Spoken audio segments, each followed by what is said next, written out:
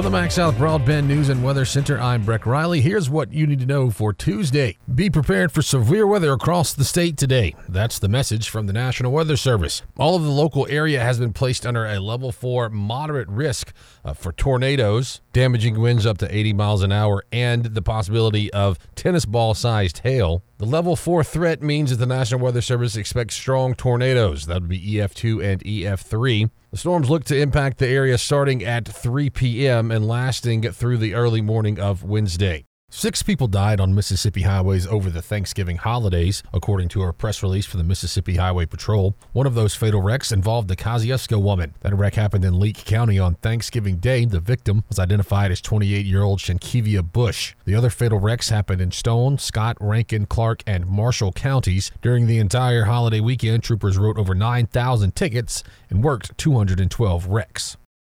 Voters in the 5th Circuit Court District will head to the polls today to vote in a runoff election. The race is for Circuit Court Judge District 5, Place 2. The 2 names on the ballot are Winona Municipal Judge Alan Devo Lancaster and longtime District Attorney Doug Evans. Lancaster received the majority of the votes in the general election, but not enough to secure the race outright. The 5th Circuit Court District includes Atala, Carroll, Choctaw, Montgomery, Grenada, Webster, and Winston counties.